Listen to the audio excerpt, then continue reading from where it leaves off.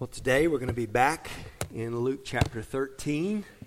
We'll be picking up in verse 10 of that chapter. We began chapter 13 last week.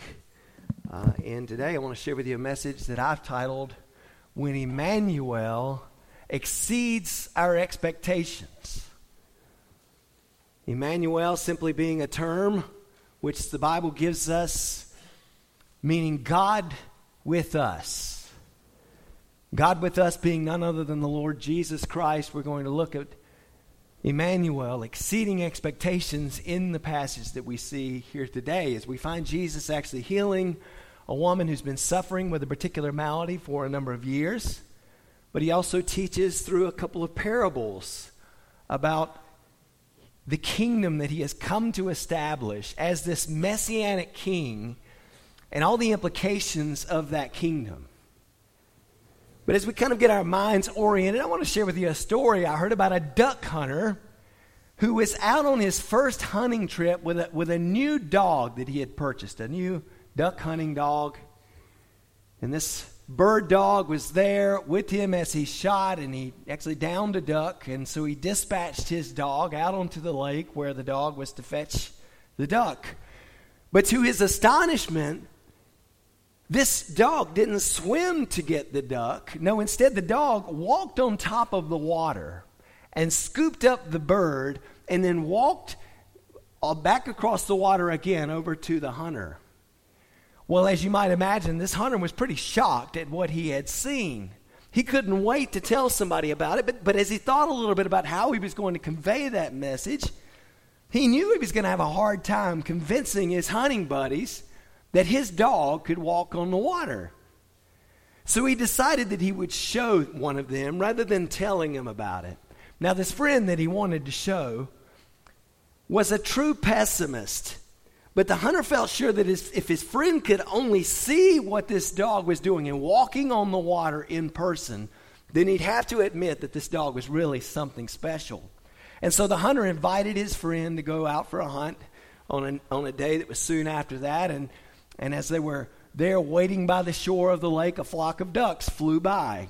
They fired and a duck fell, and sure enough, the dog responded as he jumped onto the water and walked right across the water to retrieve the bird, and coming back with nothing but his paws getting wet in the whole experience. Well, the friend saw everything, but he didn't say a single word. So as they're on the drive home, the hunter spoke to his friend, and he asked that friend, he said, "Did you notice anything special about my new dog?" And that friend said, "I sure did. That dog can't swim." Now, there are certain individuals, and there are plethora among us, who simply will not allow their expectations to be exceeded.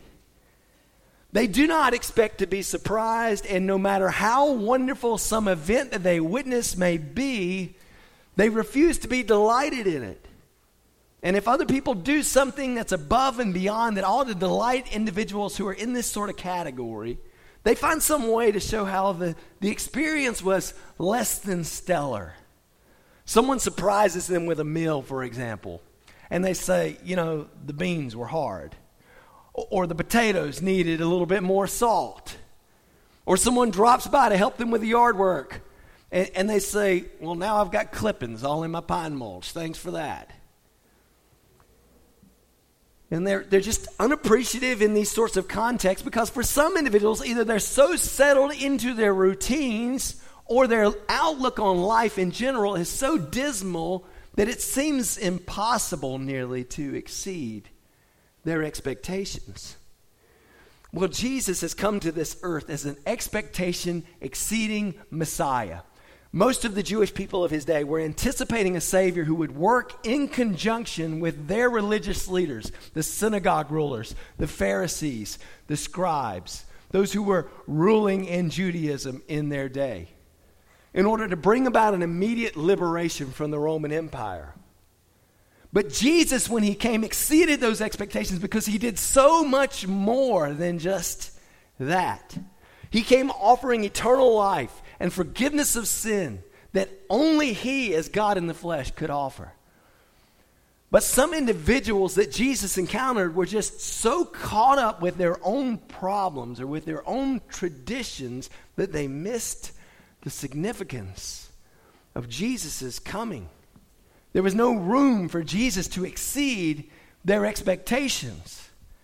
And that's why, as Jesus neared the end of his sermon, to the crowds that he was preaching, as we've been through this series recently in Luke chapter 12, Jesus criticized the people for being able to analyze the appearance of the earth and the sky and being prepared for the storms that are coming in a physical sense, while they were simultaneously not willing or able to analyze the significance of his coming and his ministry among them. If they had only granted a little bit of room for Emmanuel, that is God with us, if they had only allowed for a little bit of room for him to exceed their expectations, then they would have been overwhelmed with joy to see the great miracles that he had performed among them and to receive this gift of salvation that he freely offered to them.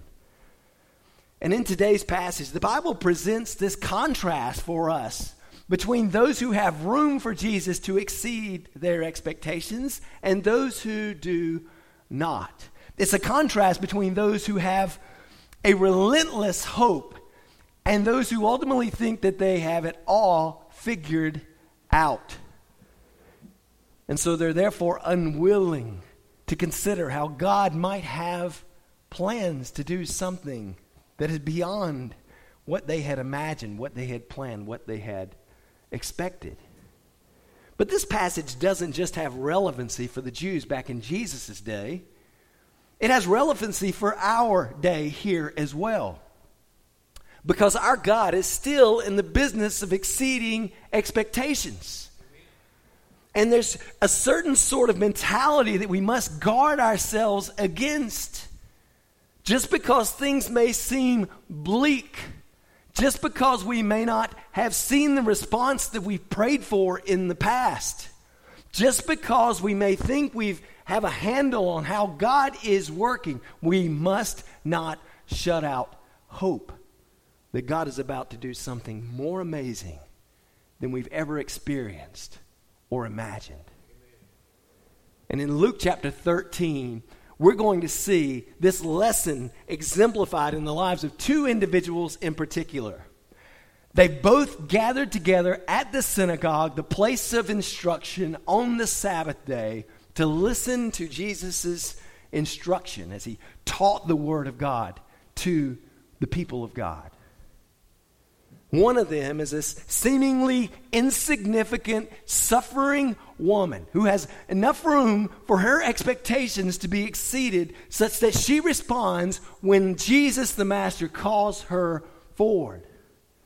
The other individual we're going to encounter is this leader of the synagogue who ultimately allowed the rituals of a dead religion to prevent his expectations from being exceeded, as Jesus performed a miracle before his very eyes.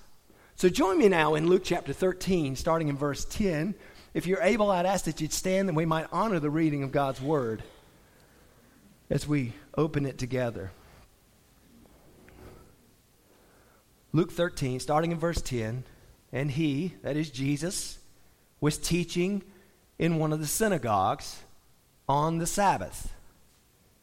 And there was a woman who for 18 years had had a sickness caused by a spirit, and she was bent double and could not straighten up at all. When Jesus saw her, he called her over and said to her, "Woman, you are freed from your sickness." And he laid his hands on her, and immediately she was made erect again and began glorifying God.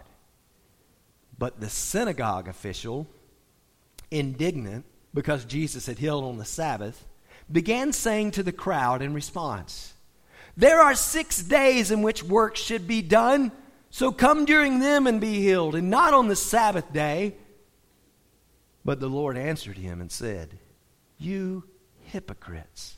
Does not each of you on the Sabbath untie his ox or his donkey from the stall and lead him away to water him? And this woman, a daughter of Abraham, as she is, whom Satan has bound for 18 long years, should she not have been released from this bond on the Sabbath day?" As he said this, all his opponents were being humiliated, and the entire crowd was rejoicing over all the glorious things being done by him. So he was saying, "What is the kingdom of God like? And to what shall I compare it? It is like a mustard seed, which a man took and threw into his own garden, and it grew and became a tree, and the birds of the air nested in its branches." And again he said, "To what shall I compare the kingdom of God? It is like leaven, which a woman took and hid in 3 pecks of flour until it was all leavened." Here ends the reading of God's word. You may be seated. So here we have an account that appears only here in Luke's gospel. It's not recording in the gospels of Matthew or Mark or John. And it's an account of a woman who was healed, who was in this physical sort of state where she was bent double. And in spite of her prolonged suffering with this condition that we'll talk a little bit more about here in a moment, this woman had room for Jesus to exceed her expectations. Because in spite of her suffering, she put herself in a place to hear the Master's teaching. And when he called her forward, this woman responded.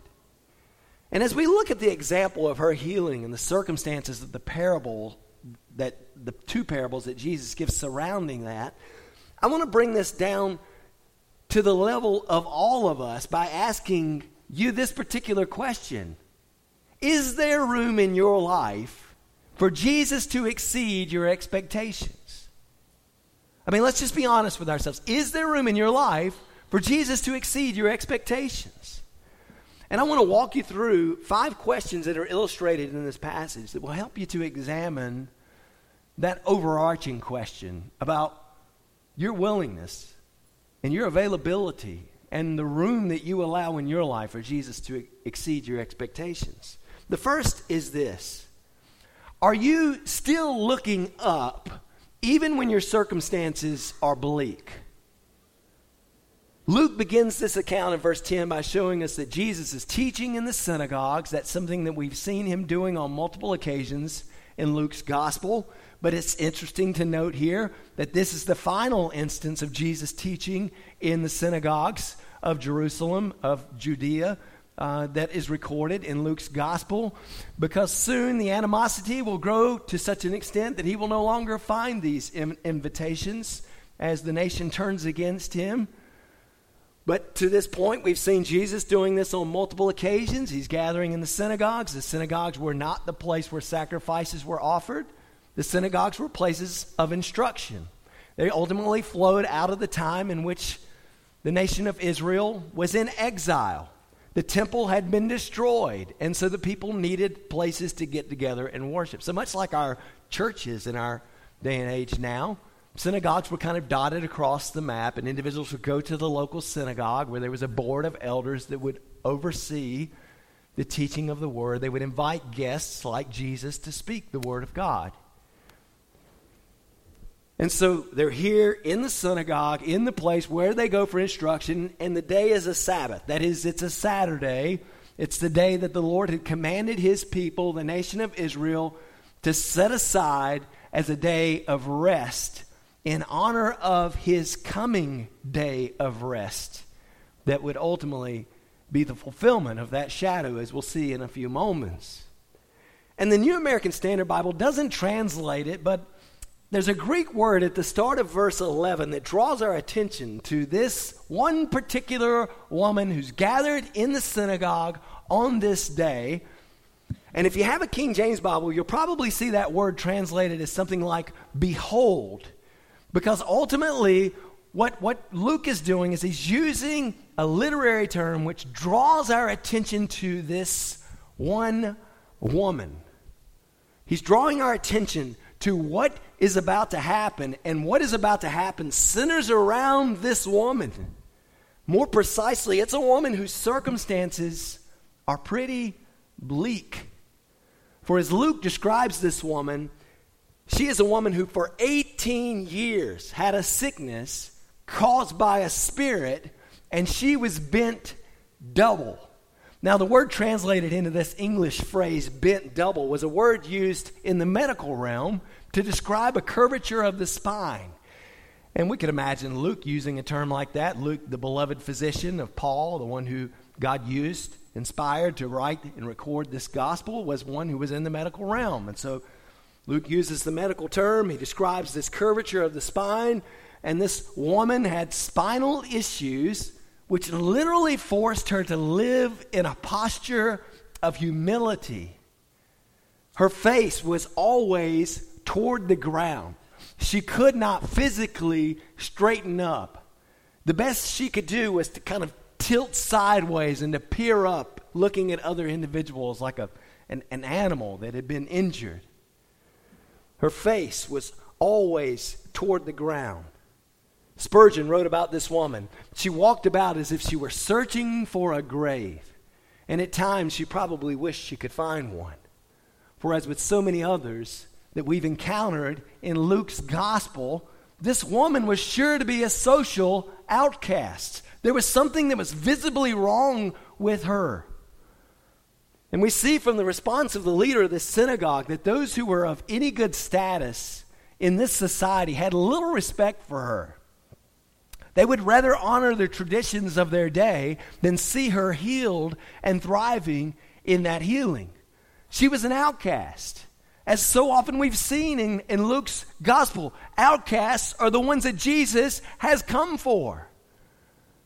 And if you've got others who are setting you aside and saying you seem like you are worth nothing, then friends, I want you to know that Jesus sees you as something, because he came for the outcasts.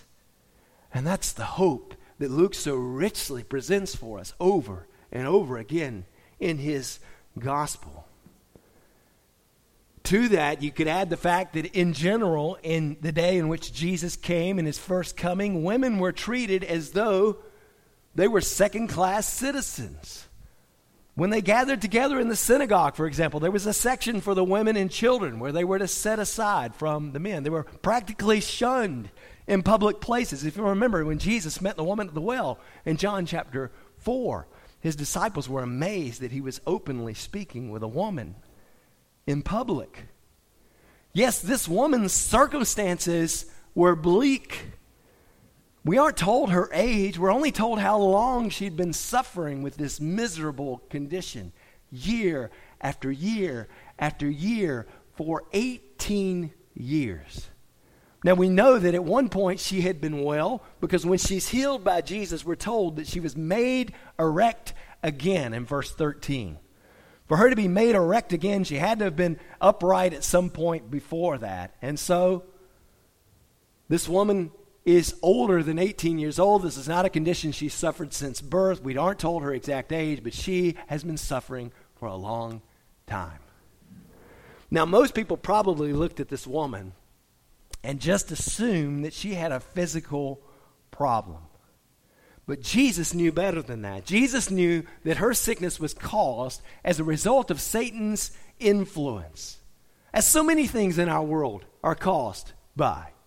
Now, we're not told that she was possessed by a demon, but verse 11 does indicate that she had a sickness caused by a spirit. Later, Jesus will refer to her as this woman who has been bound by Satan.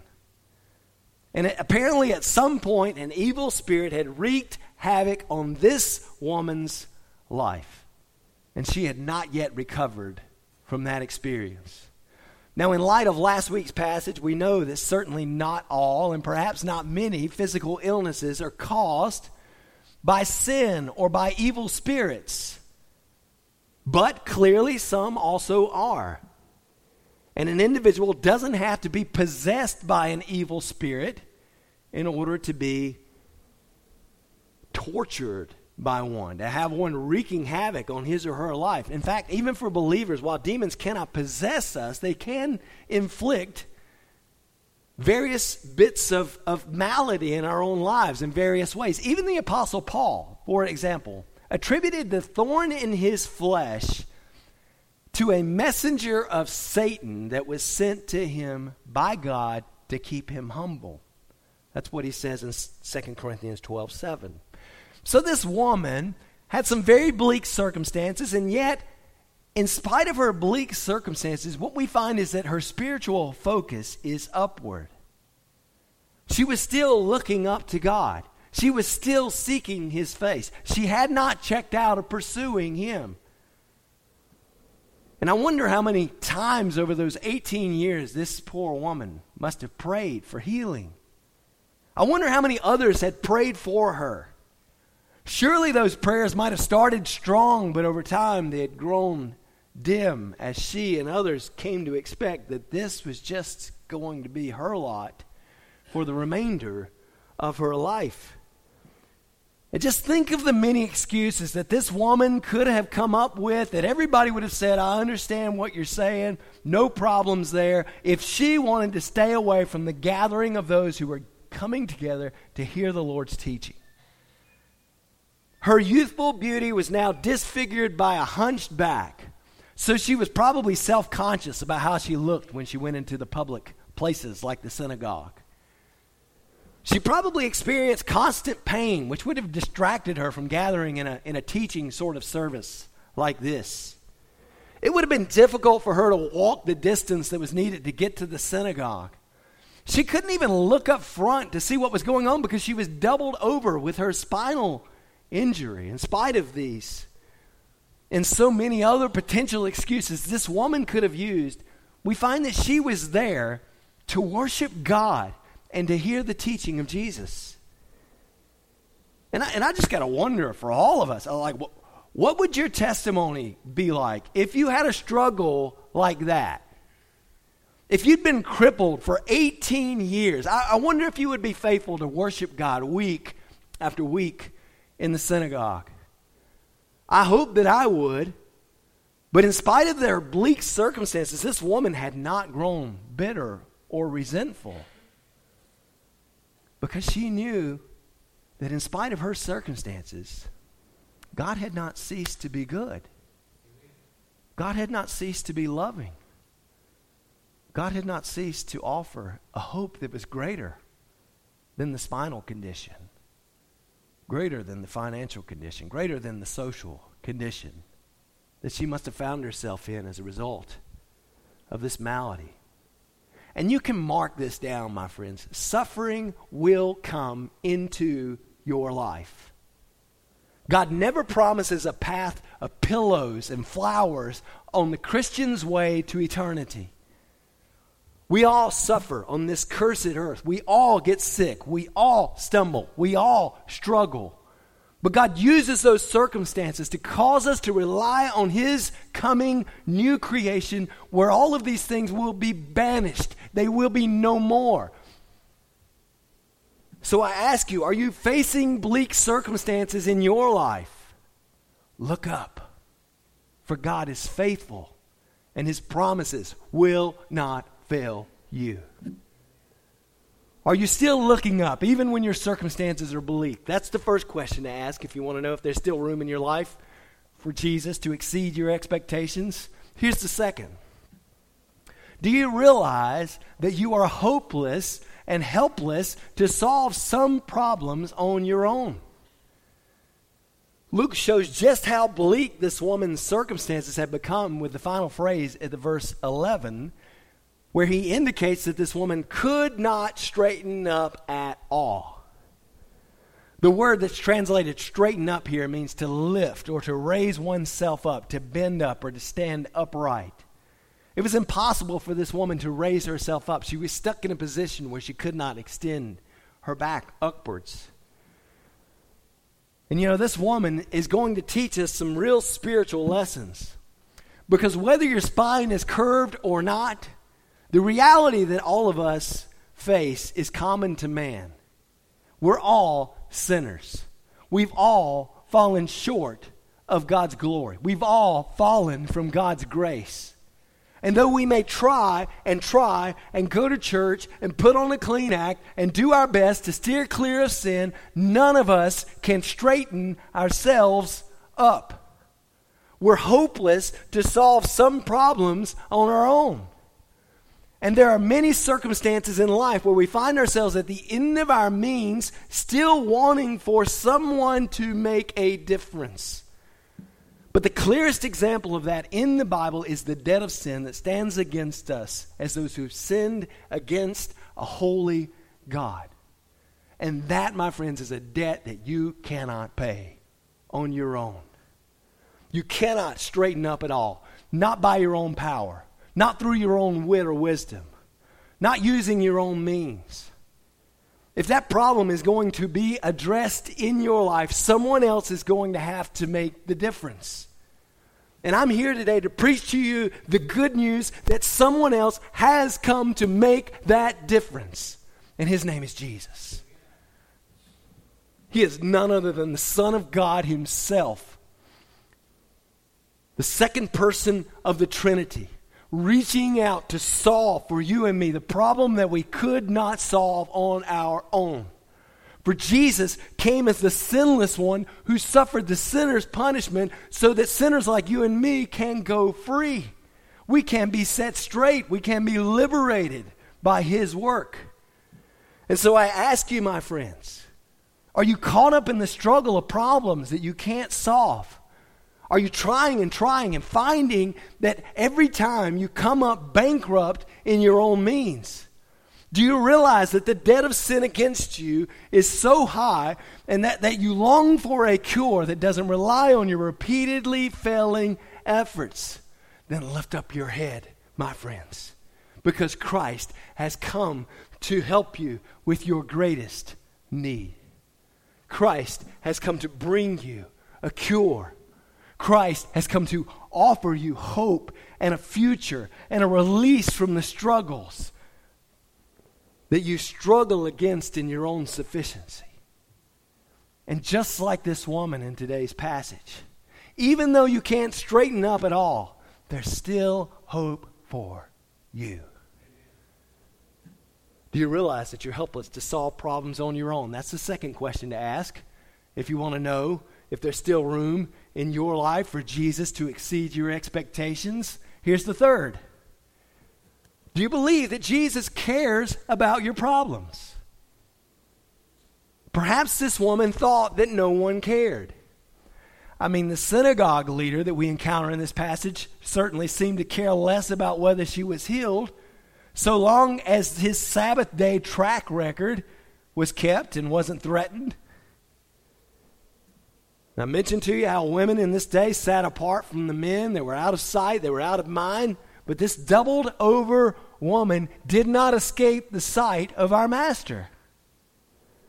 So as she made her way into the synagogue, she caught the eye of Jesus.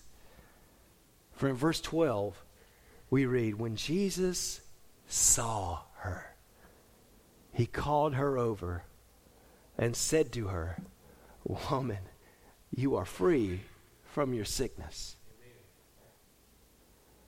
And just as he did so many other places in Scripture, Jesus elevated the status of women as he called this woman there to the forefront of the synagogue.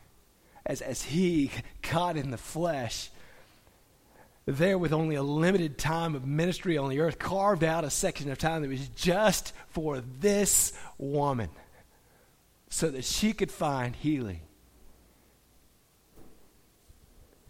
He brought those who society said were supposed to be out of sight and out of mind, front and center, and he showed everyone that God's eye of love and compassion is on them as his fellow image bearers. And friends, hear me on this. Even when nobody else seems to have compassion, Jesus has compassion. Even when nobody else cares about your problems, you can be sure that Jesus cares. He cries out, come unto me, all you who are weary and heavy laden, and I will give you rest. You know, that's what the Sabbath was all about to begin with. God rested on the seventh day of creation, not because God had to take a rest. He's the all-powerful, omniscient, omnipotent individual. He needed no rest. But he wanted to teach us as mankind, what was important for us. And so he rested. The Sabbath was made for man and not man for the Sabbath. And this woman found the essence of what the Sabbath was all about on this one particular Sabbath day. She found rest. She found relief. She found hope in the midst of her hopelessness. And you can too. God can and certainly often does bring healing to those who seek him out. But you should know this. Not everyone will find that physical healing. But everyone will find a good and compassionate God who wisely knows how to guide them in their suffering, if they will seek his face.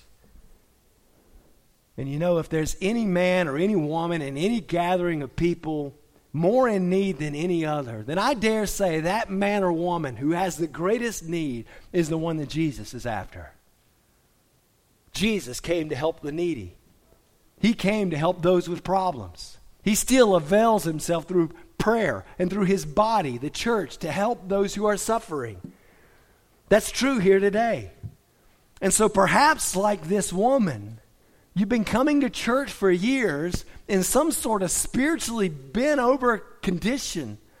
Perhaps people around you have been ignoring your need, or they've been helpless to do anything about it. But Jesus sees you, and he wants the power of his word to touch you and to heal your soul today. The power that Jesus offers transforms you when you make real contact with the living Lord. That's what happened with this woman. Jesus saw her and he called her over. And she heard his call and she responded. She came to him. That's a powerful picture of faith. Jesus has extended the call. Behold, he stands at the door and he knocks. And if anyone will hear his voice and open the door, he will come in and dine with that one, we read in Revelation 3:20. God's word says, if you confess with your mouth Jesus as the Lord and believe in your heart that God raised him from the dead, you will be saved. The invitation has been extended, my friends, through Jesus. He calls for you to come to him. And you know, we've been in the midst of a really tough section of teaching from Jesus. As through his own lips there in Luke chapter 12, he's spoken over and over again of this coming time of judgment. Jesus talks about judgment, and in so doing, he shows us the real state of who we are and how we stand before God apart from him. And that's tough teaching. He showed us that apart from God, we're in horrible shape. But it's important for us to see in this passage here that even as Jesus is teaching us about the terrible plight that we are in on our own, Jesus is on a mission of mercy and grace to provide the help that we need in the midst of that terrible situation. He tells us the reality of the way things are, but he doesn't leave us wondering if he delights in the way things are or if he wants us to fall under his judgment. His mercy and his compassion are in abundant supply. He cares about your problems. He wants to give you a hope that drowns those out. And so will you, O sinner, come to Jesus? Will you receive his grace and his mercy? Will you be saved? Will you answer his invitation to healing for the greatest ailment of all? Do you believe that Jesus cares about your problems? That's the third question to ask if you really want to know if there's still room in your life for Jesus to exceed your expectations. Here's the fourth. Do you believe that Jesus has the power to fix your problems?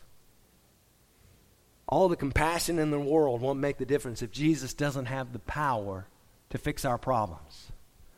And this woman stepped out in faith, and as she did so, she found a powerful Savior. Not only did Jesus declare in verse 12 that she was freed from her sickness, in verse 13, we read that he laid his hands on her, and immediately she was made erect again and began glorifying God. For 18 years, a single evil spirit had a deathly grip on this woman. He must have thought that she would never get free. He must have thought that his power was so great she would never escape. But on this day, that evil spirit met his maker. Because there's not a single evil spirit that can stand against the Lord Jesus. And when he comes into personal contact with individuals, he brings healing. Even now, if you are apart from him, he wants to save you, and he wants to send the Holy Spirit into your life to touch you and to bring healing and to guide you into the life that God wants you to live. And though this woman had been bound by that evil spirit, she was untied like a present that the Lord had been waiting for 18 years to open. And as she found relief, you know what she did? She glorified God. I mean, that word translated glorified here means to praise or to honor or to magnify. This woman was making much of the name of Jesus. She was making much of the name of the God who had sent him. Because God had done wonderful things in her life. I mean, really, if that sort of experience had been your own experience, would you not expect that in that moment you too would be praising God? You'd be glorifying him. But you know, I think a lot of Christians who have been released from something even greater in light of what Jesus has been teaching here in these verses, they do just that. They go about their lives as though nothing has changed. I mean, can you imagine this woman just stepping out and going about her life as though nothing had changed after 18 years? Can you imagine her not glorifying God and just going about life as she always had? It would be hard for us to fathom, but I think a lot of Christians do that very sort of thing. We've been released from something even greater than a physical malady. We've been released from the bondage to sin. We've been released from Satan's power. We've been released over death's hold over us because Jesus, through his conquering of the grave, has said, "Oh, death, where is your sting? Oh, grave, where is your victory?" My friends, we've received so much in Christ.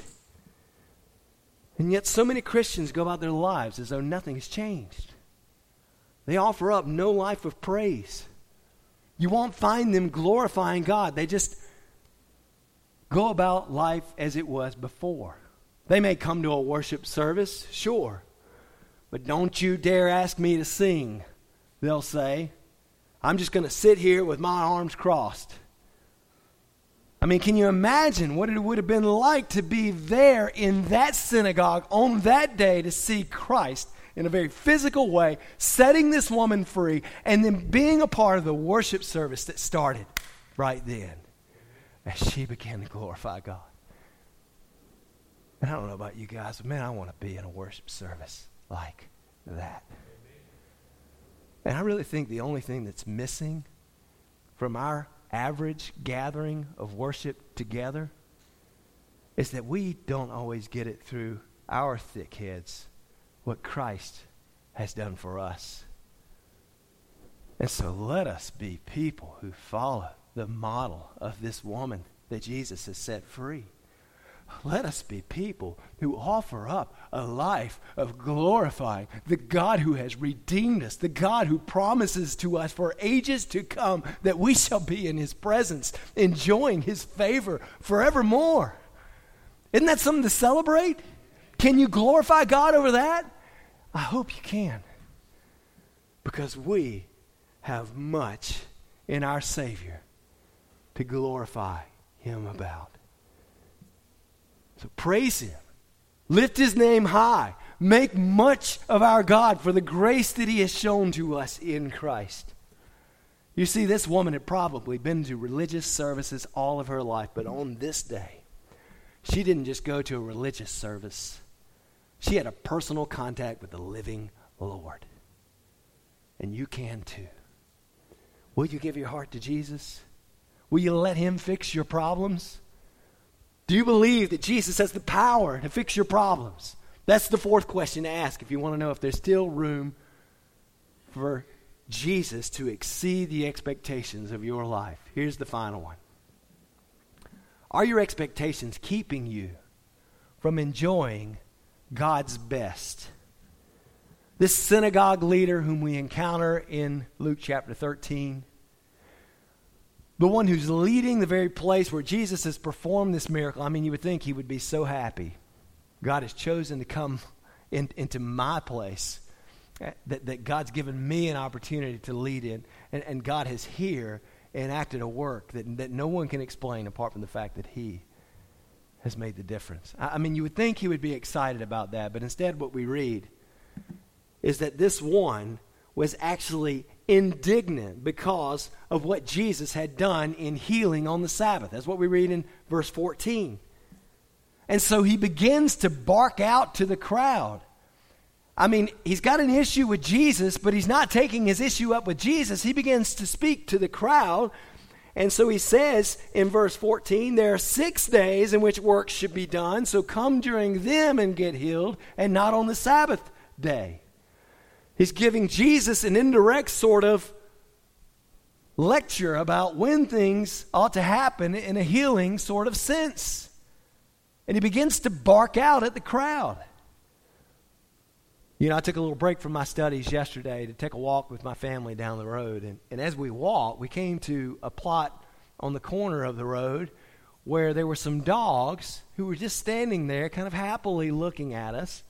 And those dogs, we noticed as we got closer, had shock collars on them. So, you know, they were peaceful. They didn't come out. They didn't get close. My daughter, kind of out of fear for our little pathetic dog, picked him up, little schnauzer. She picked him up as we got close, but something slipped in her mind where she decided she was just going to set him down for a moment. Well, she sat him down in the plot of land over by the road right in front of those dogs. And those dogs, which had been so happy and peaceful, so they were all over trying to get to that dog. Now, thankfully, the fence kept them back, and they didn't come any farther than that.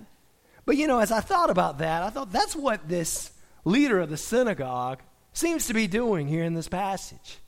He's been happy to invite Jesus in. He's been excited about the teaching and the extra uproar, you know, the attendance boost that having the Jesus who's been causing all these miracles to happen. He's been happy about that happening in the place where he's been called to be a chief among the synagogue. But all of a sudden, when Jesus does something that exceeds his expectations, when Jesus steps into his turf and does something that he was not expecting, he bows up like a big old dog and just starts barking about what Christ has done there in the midst of this assembly. And you know, I think a lot of times Christians can do that. I mean, we say, sure, we'd love to have individuals come here. We want to see a church grow. Man, we want to see the glory of God resounding. But then God starts to change people's lives. He starts to put people with different gifts than us in place. And sometimes Christians can get this sort of mentality that starts to bark, starts to bite, starts to say, you're encroaching on my territory. My friends, I hope we have the sort of attitude that says, we serve one God, one Savior. We've got one King reigning over us all. And so let's rejoice when he does something wonderful in the lives of others, because his glory being magnified in others is his glory being magnified. And that's what we're all about. This man had expectations which were keeping him from enjoying God's best. He knew the history of the Sabbath, and if you were to look at the history of the Sabbath, you'll find that when Israel came out of its time of exile, they came out with Pharisees who began to put together this oral tradition of law that individuals ultimately began to hold in higher esteem than what God himself had revealed in Holy Scripture. And so the traditions of man kind of piled up, and individuals became so enthralled in these traditions that they couldn't even allow God to do an amazing thing on this day because it violated their traditions. And Jesus was constantly healing individuals on the Sabbath. Ultimately, he would ask them, we've even seen this a couple of times already in Luke's gospel, he would ask them, the Pharisees and the scribes, he would ask them, is it lawful to heal an individual on the Sabbath? And they refused to answer. They were remaining silent. But Jesus was trying to teach them that he was the fulfillment of those Sabbaths. Colossians 2:16-17 says this, therefore no one is to act as your judge in regard to food or drink or in respect to a festival or new moon or a Sabbath day, things which are a mere shadow of what is to come, but the substance belongs to Christ. And so Jesus denounced those who ultimately tied up heavy burdens and laid them on men's shoulders, being unwilling to move them with as much of a finger as themselves. And the chief of the synagogues was among their number. He's so caught up in his traditions. He's so caught up in the way he expects things to go that when Jesus does something that's beyond that, he's just thrown into a tizzy. He's indignant. He's violently angry in these moments at Jesus himself. And so Jesus ultimately challenged those who were legalists when it came to the Sabbath about enforcing their traditions that were beyond God's command. We saw that back in Luke chapter 4 as he drove out a demon in the synagogue on the Sabbath before he went to Simon's mother-in-law's home and healed her on the Sabbath. Luke chapter 6, we see a man who had a withered hand, and we talked about how that man was called in the synagogue to come forward and be healed. Jesus asking that question, is it lawful to do good or to do harm on the Sabbath? And obviously,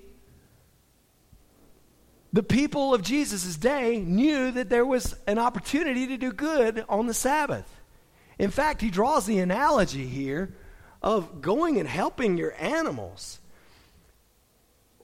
As this one says, there's 6 days, come and be healed on a day that's not a Sabbath day. The Lord answered him and said, you hypocrites, that is, you individuals who are doing something other than what you're saying, you false believers, you hypocrites, do not each of you on the Sabbath untie his ox or his donkey from the stall and lead them away to water him.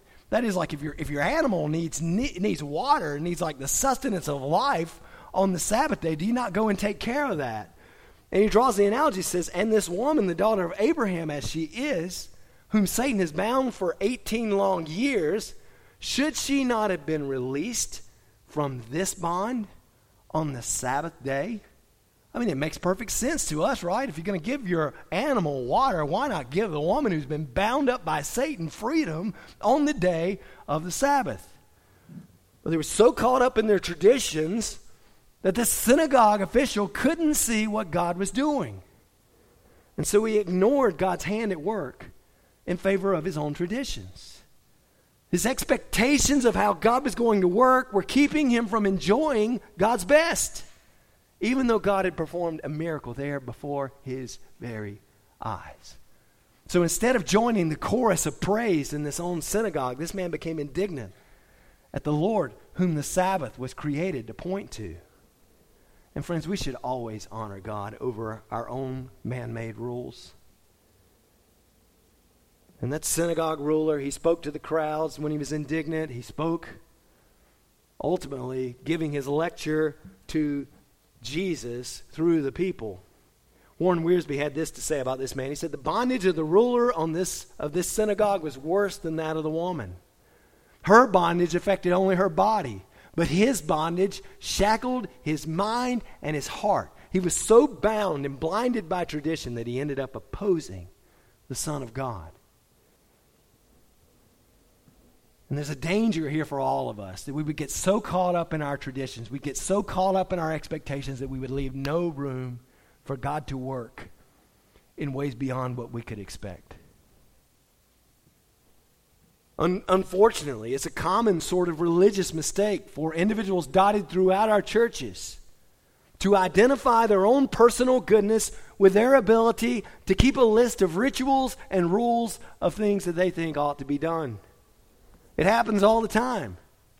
People from healthy spiritual sorts of backgrounds form spiritual habits such as going to church, reading their Bibles, giving their tithes, praying on a regular schedule.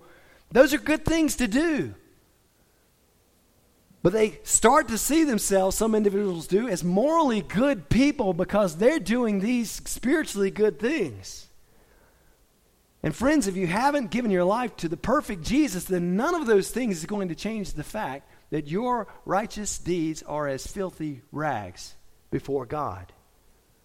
Now, doing these things certainly has some benefit in terms of cultivating a greater relationship with the Lord. But if your confidence in your goodness is based on anything other than the fact that Christ has saved you from the wretch that you once were, then you are failing in self-righteous pride. And the fundamental question we must ask is this: how is my heart toward God? How is my heart toward my fellow men? Because ultimately my heart toward God is going to be reflected in my heart toward my fellow man. If my heart is bound up with enmity, with bitterness, with unresolved grudges, or with pride, then any combination of the outward religious things I might do will only deepen my status as a hypocrite, as Jesus says in these words to the synagogue official. Jesus taught us that our care for our fellow man should always override our concern for our traditions. And he had compassion, and his compassion caused him to move to meet a greater need. And so should we. Then Jesus gives us two parables here at the end of this passage that are very brief parables, but they illustrate for us the divine kingdom and how the divine kingdom is going to exceed the expectations of anyone who lived in Jesus' day. The first example that's given is the parable of the mustard seed. Jesus compares the kingdom of God to a mustard seed, which in other Gospels is referred to as the smallest of all seeds. Luke leaves that detail out, but his readers would have known that a mustard seed was a very small seed. And then this seed is thrown by man into his garden, and it ultimately rises to become this great tree which other birds of the air are able to come and nest in. Now that's an important sort of thing for Jesus' followers to hear, because in the midst of this conflict, you got Jesus, who is one man, obviously God in the flesh, but not everyone knew that, but there were disciples who were coming to him, and as they see it, there's one man against the entirety of this religious system known as Judaism. I mean, you got the ruler of the synagogue, you've got the Pharisees, you got the Sadducees, you got the priests, all of whom Jesus is setting himself against because of their self-righteous attitudes. And you can imagine being a follower of Jesus and thinking, okay, we're really taking on the world here. I mean, it really feels like we're just a little mustard seed compared to all of this system that we're putting ourselves against. And they needed to know that God was going to move in ways that would exceed their expectations. Because God was going to do just as a mustard seed did. God was going to cause this kingdom to branch out in such ways that birds of the air, which are often used actually as an analogy of the nations of the earth, according to the commentator Leon Morris. Passages like Ezekiel 17:23, 31:6, Ezekiel 31:6, Daniel 4:12. Birds of the air are often a symbol of the nations of the earth. This kingdom that Jesus is showing through this parable of the mustard seed is going to be a universal kingdom. It's going to be a kingdom where you don't have to worry about those self-righteous ones holding you down.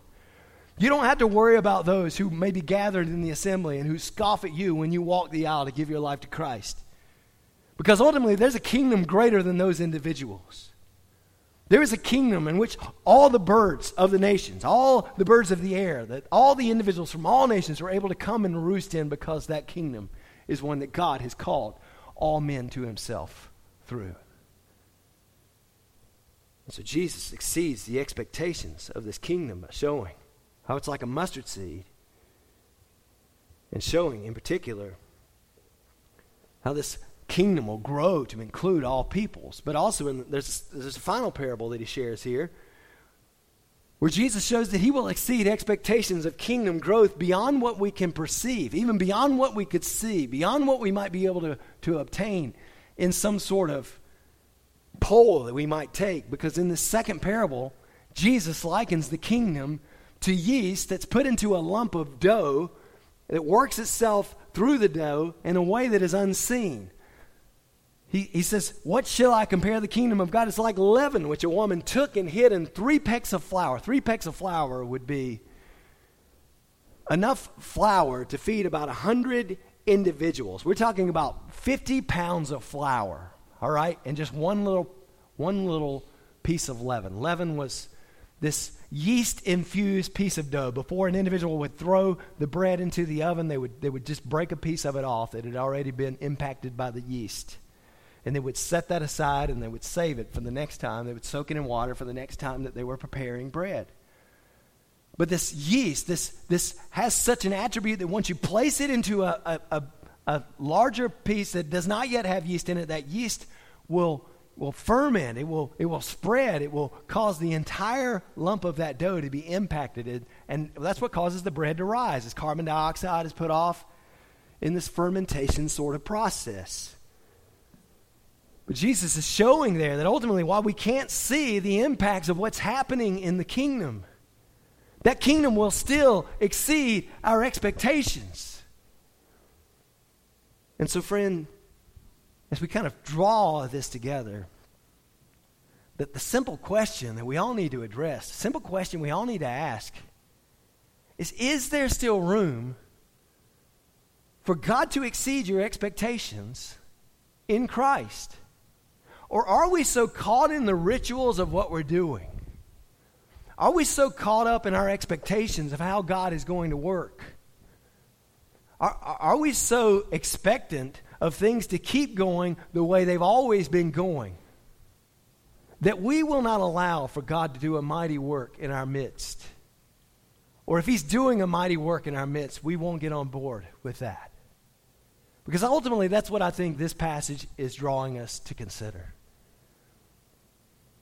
And maybe you're here today, and maybe you're in a situation in your life where you found yourself in the midst of despair. You found yourself in the midst of something that are really bleak circumstances. You found yourself in some struggle that you know you don't have the power to overcome.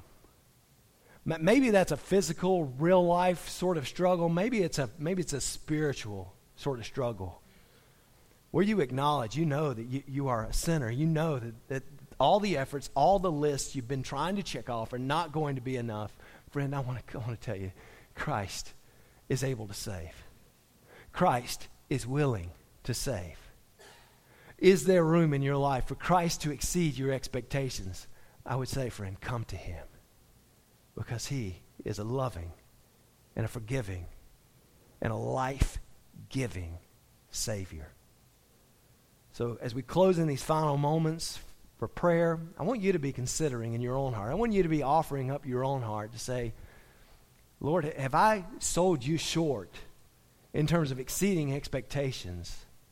Or is there really room in my life for you to exceed my expectations? And if there is room, am I willing to step out in faith, pursuing your will, pursuing your word, such that I would see these things happening in my life through a Savior who is so prone to exceed our expectations?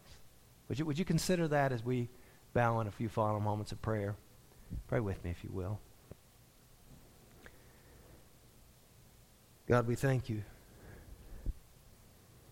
that when we are weak, when we are powerless, when we were at enmity with no way to save ourselves, that you, O Lord, show yourself compassionate. You show yourself forgiving and merciful. You show yourself powerful. We think of the power which ultimately conquered death, the power which conquered the grave. God, I just praise you for your power. I praise you for how you exceed expectations. And God, I know that sometimes we are prone to go about the routine. Sometimes we're prone to just check out. Sometimes we're prone, oh Lord, just to feel like things have been this way for a while and they're going to be this way for a while to come. But God, I just pray that you shatter those expectations to help us to know that you are still glorious, that you are still powerful, that you can still work miracles. And God, I pray you do that through your people stepping out in obedience to your word, pursuing, oh Lord, what you've called us to do. Do these things we pray, oh Lord, in Jesus' name. Amen.